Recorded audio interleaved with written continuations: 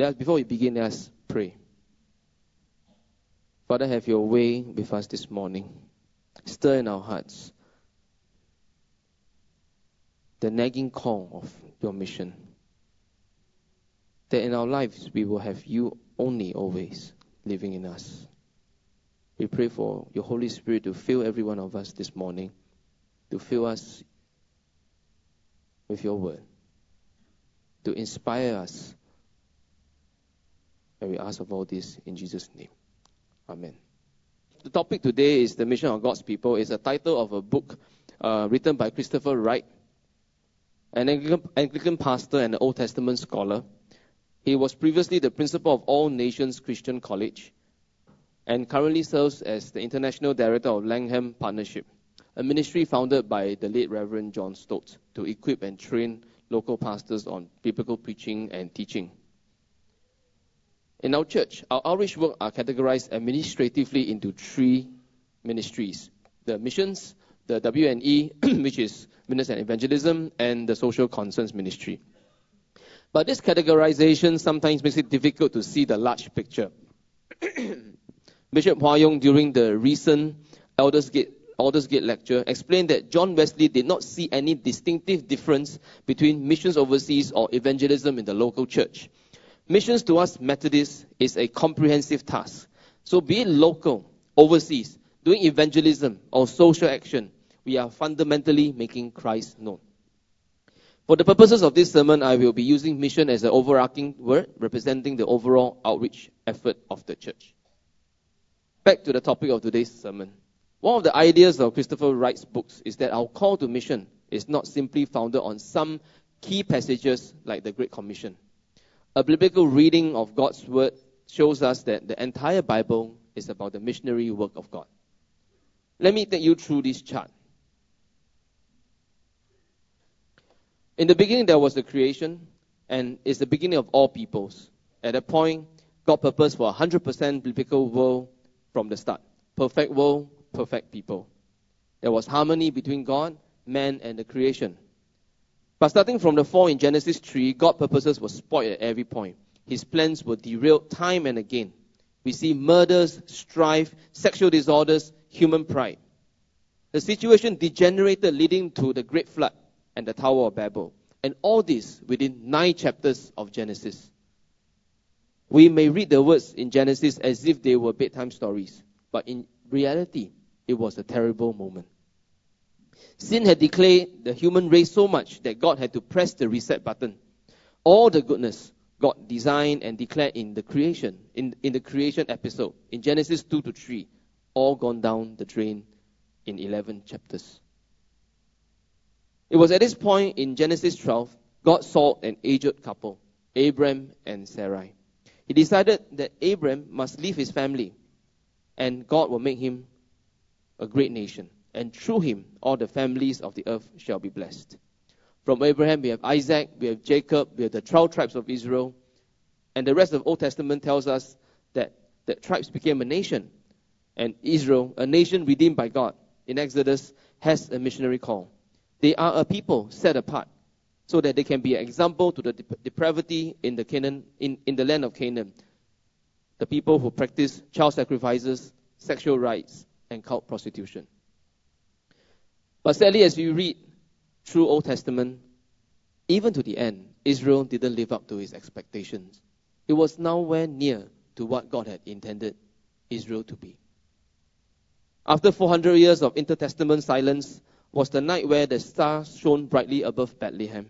It was the night of the birth of our Lord Jesus Christ. From the seed of Abraham, we have Jesus Christ. God himself became the missionary. He lived, died, and rose to heaven, and he commissioned his disciples, his church, in Matthew 28, Acts 1:8, to bring the gospel to the ends of the earth. From the book of Acts, the rest of New Testament records the explosive growth of the church, even in face of risk, persecution, death, and rejection. Finally, the biblical canon ends in Revelations with a vision of worship by every nation, every people, every tongue, and every tribe. A time where every knee shall bow at the name of the Lord Almighty. in my short presentation, you can already sense that missions is not a by-the-way subject in the Bible. The Bible did not just contain a bunch of verses that happen to provide a rationale for missionary behavior. These verses, like the Great Commissions, are important. But what I'm trying to say is that when you read all the great episodes of the Bible story, and you read all the great doctrines of our faith, you will find that they converge around the Bible's central character, the living God, and His grand purpose for the whole of creation. The whole Bible is a record, a product, a witness to the mission that God had undertook.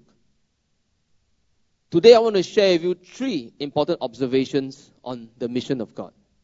Firstly, mission is very much God's idea from the beginning to the end for the whole world. God designed the world perfect, a world where man is to multiply and benefit from earth. It is God's creational intent and design. But since the fall of man in Genesis 3, God had been relentlessly trying to bring the whole world back to His creational intent. God's effort can be said to be stubborn. So stubborn that He sent His only Son on this humiliating and punishing missionary journey. Mission is not an idea that God made up along the way, not something that He woke up and then He suddenly felt that He need to save us. Mission is not one of the Christian things to do as a Christian. It is the thing that God had intended to do from Genesis until the last day. It is His grand purpose, beginning from the call of Abraham, that all families of the earth shall be blessed. Secondly, mission is not just about salvation of souls. It is ultimately about restoration of God's creational purposes. The modern church puts a lot of emphasis on the salvation of souls. We are told all the time to go make disciples. But we are seldom told for what purpose we are to go. This is probably why many Christians have a distaste for evangelism and many non-Christians take offense. Because this command make it sound like a sales target. Sounds like we're out to grab numbers. The salvation of souls is not the objective of our mission. What God wants is the restoration, a transformation of the person in obedience to God's standard. And through the person's transformation, his work, his life, his family, his entire ecosystem will be transformed. To help us understand it better, it is the salvation of the whole of creation, beginning with the salvation of souls. It is the salvation of the whole of creation, beginning with the salvation of souls. When Adam sinned, both man and the land were cursed. So the love and the power of God, in this case, takes away not only the sin of individuals, but more importantly, the effect of it. The curse, the strife, and the sufferings. In Exodus, God did not grant spiritual salvation to the people of Israel. He brought about real change in politics, economic, society. Our salvation in Christ is to bring about real change to our lives, real change to our families and our work. When a man is saved, he stops counting costs, the rights and the wrongs, and begin to love his family and children sacrificially, unconditionally, like Christ would. When a homemaker is saved, she begins to treat her domestic helper as the person made in the image of God. When the person working in office is saved, he begins to serve the employer as if unto the Lord. He proposes and conducts business that are biblical, ethical, with care of creation in mind. When politicians and civil servants are saved, policies are set up, not just to win votes, but actually bring about biblical jubilee in the lives of common men. God declared in Leviticus chapter 19, verse 2, we are to be holy because He is holy. What is holiness? Is it attending church, cell group, or how spirit-filled our singing or worship are? Is it about how many people attending our program or how many respond by saying the sinner's prayer? No. Interestingly, when we read the rest of Leviticus 19, it tells us that holiness is respect within family and community, loyalty to God, generosity to the poor, justice in employment, social compassion to the disabled, judicial integrity, fairness in treatment to minorities and foreigners, commercial honesty. I think you see the point by now. This is what our mission should bring about. The restoration of our broken world. My challenge to you is, do you know how big our gospel is? Do you understand how wide this redemption is? This is what God meant when He commanded us to bring the gospel to the ends of the earth. Literally, every aspect of it. Every aspect of it. Finally, mission is what we are called to as a chosen people. Paul wrote in Galatians chapter 3, affirming that we are heirs in the promise of Abraham. And therefore we are heirs to this calling to go and be a blessing. Peter declared in 1 Peter chapter 2 verse 9, you are a chosen people, a royal priesthood, a holy nation, God's special possession, so that you may declare the praises of Him who called you out of darkness into His wonderful light. The verse in 1 Peter is full of meaning. The pronoun used by the apostle is not directed specifically at the missionaries or pastors, the people in suit or collar or tie. It is directed as us, the followers of Jesus, the heirs of Abraham, the people of God. That we, along with these professionals, that is our pastors and our missionary, are together a chosen people, a royal priesthood. If you are a Christian, then you have been called out of darkness to become God's special possession, so that you may declare His praise, or in other words, to become witness to His goodness to the world. Generally, when I ask people to share a testimony or to, hey, this guy needs to hear the 4 spiritual laws, the typical response will be, don't want lah, I don't know how, cannot, I don't know how to do it. Historically, we are not the only ones who try to avoid God. Exodus 4, Moses did the same. He said, oh my God, cannot. I'm not eloquent. I cannot talk. Maybe send somebody else. But God didn't give Moses any chance to run. God said, you don't know how to talk, right? Never mind. I send you Aaron, your brother. He can talk.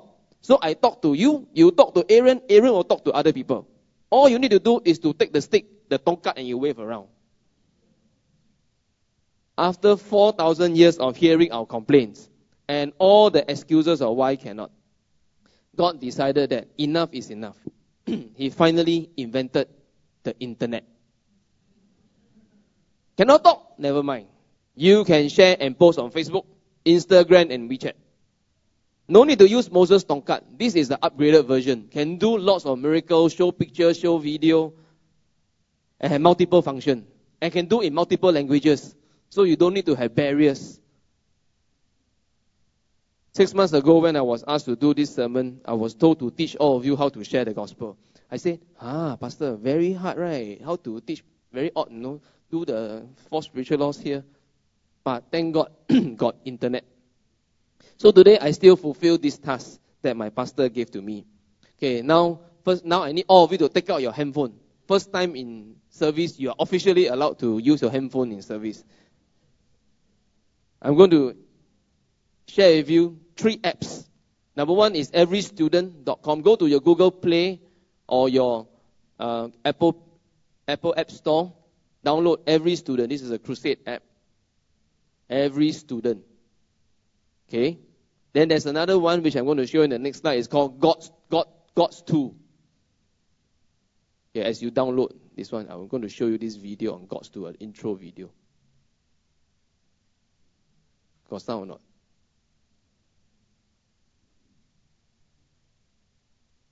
Never shared your faith before? The app offers multiple tools that help you understand the gospel profoundly. Communicate it simply in over 60 languages. Share it easily, anytime, any place. Join those who have used it in over 200 countries. Step out in faith with God Tools today. God Tools is one of my favorite apps to share or have. There are different ways of sharing the gospel. 4 spiritual law, the 4 honoring God. And it goes you slide by slide, step by step. You just need to read from point A to point B. And lots of pictures. Most importantly, it makes the gospel available in multi-languages. So if your colleague is a Indian, for example, and cannot speak his language, you can always go to download and the particular verse, or use Google Translate to share what you need to share with him. And this is the Bible app. Also in multiple versions of the Bible, some multiple versions of a single language. And the best part of this Bible app is that it has the audio Bible. So you don't know how to speak that verse to him, you can play. Press play. That one is easy. Now when somebody asks you about Jesus, about your faith, may I suggest something? Don't just ask him, do you want to go to church? Can I bring you to church? Or how about join the Alpha course? No, you must join the Alpha course because I'm supposed to promote it according to my program coordinator. We have one in September, we invite you to come. But my point is that don't just ask him to join the Alpha course. May I suggest that you say, come, let me show you. And you take the app and you swipe. You show him slide by slide what your faith is about.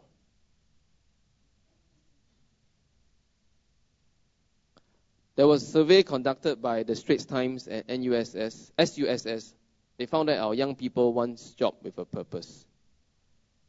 This was a survey done earlier this year. The desire to be purposeful is not just for the young people of our times. It is in every one of us, even to the pioneer and Merdeka generation. Just that life was tougher in those days. Survival and stability was the focus. Many of the pioneer generation and the Merdeka generation don't get to talk about lofty ideas. But I believe that deep down in everyone's heart, it is there. The desire to be purposeful, to be useful. It is embedded in our DNA.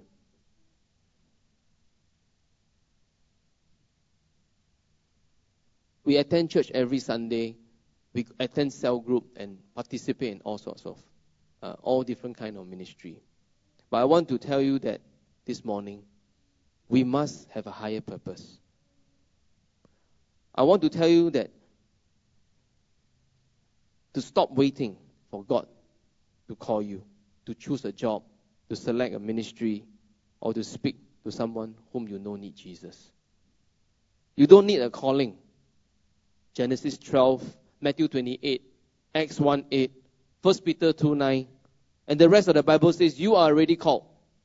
You don't need to go full-time. You are already in ministry full-time, just that you are not working in the church office. You don't need to become a pastor. You are already pastors and witnesses and evangelists to your friends, your families, and your children and your co-workers. All this while we are nurses, teachers, businessmen, accountant, researcher, human resource specialists, civil servants. You are planted where God wanted you to be, in mission, witnessing to God's glory, raising up His name, establishing His kingdom principles until one day every tongue, every tribe, every nation, every people come to worship Him. Let God be known in our witness through our entire lives. Let God be known through our gifts, our toil, our purposes. Let God be known through every piece of work that we do and every hour of rest that we have. Let God be known through actions, through speech that bring about restoration to how life is intended to be. Abundant and free in Christ. This morning, I have selected the closing song, How Great is Our God, in World Edition. Brother and sister, I can't describe to you in words how does it look like at the last day, where every tongue shall confess, every knee shall bow. I guess this video is a glimpse of heaven, a glimpse of the last day, a glimpse of the product of our mission, of why we are called out of darkness into this marvelous light, so that we may declare the goodness of God to all the world. We may live out the goodness of God in all the world. They may restore the brokenness, the strife, the sin, the suffering in all of the world. I invite you, no. I ask you, no. I think God wants to call you. God has already called you on this journey. I'd like to give you time to respond to God this morning. I believe God is speaking in your heart to each and every one of you to awaken your inner soul. If you think witness and evangelism is about salvation of souls, wrong, you are not.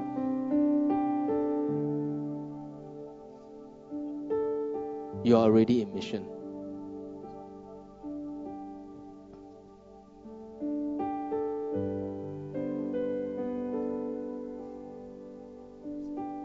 If God is speaking to you this morning, the Holy Spirit is speaking to you this morning, I'd like you to respond to Him. Say, God, I want to be. I want to stand in the gap.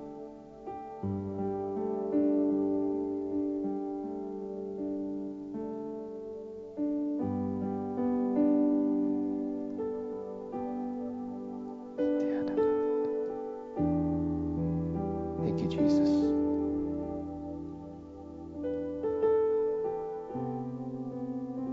Father, give us one pure and holy passion. Give us one magnificent obsession. Give us one glorious ambition for our lives. The desire to serve you, to be on this journey. The desire to see, to be there at the last day. We don't want to be left out. We want to be there at the last day where we join the chorus of heaven and earth and praise you and bow down before you and cry, holy, holy, holy Lord, Lord God Almighty.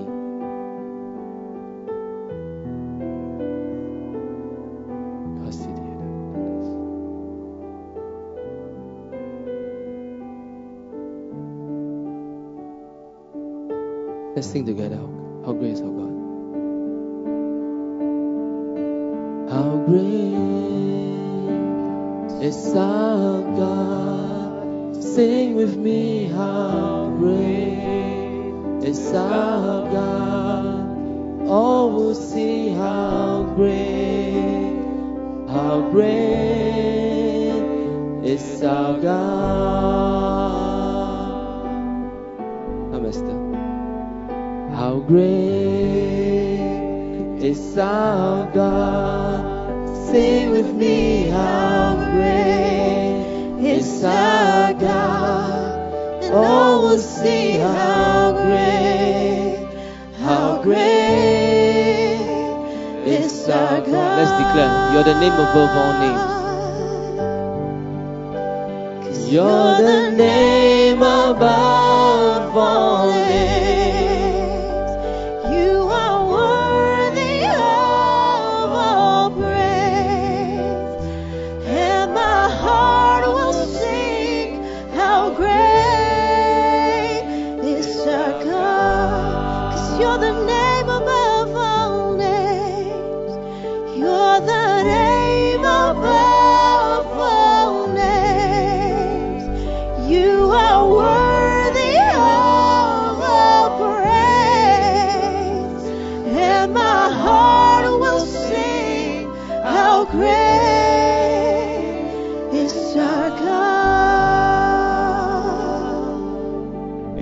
God is worthy of all praise, the name above all names. And surely it is our duty and our great privilege to bring this God to the rest of the world. Let's close with prayer before we cut off the broadcast.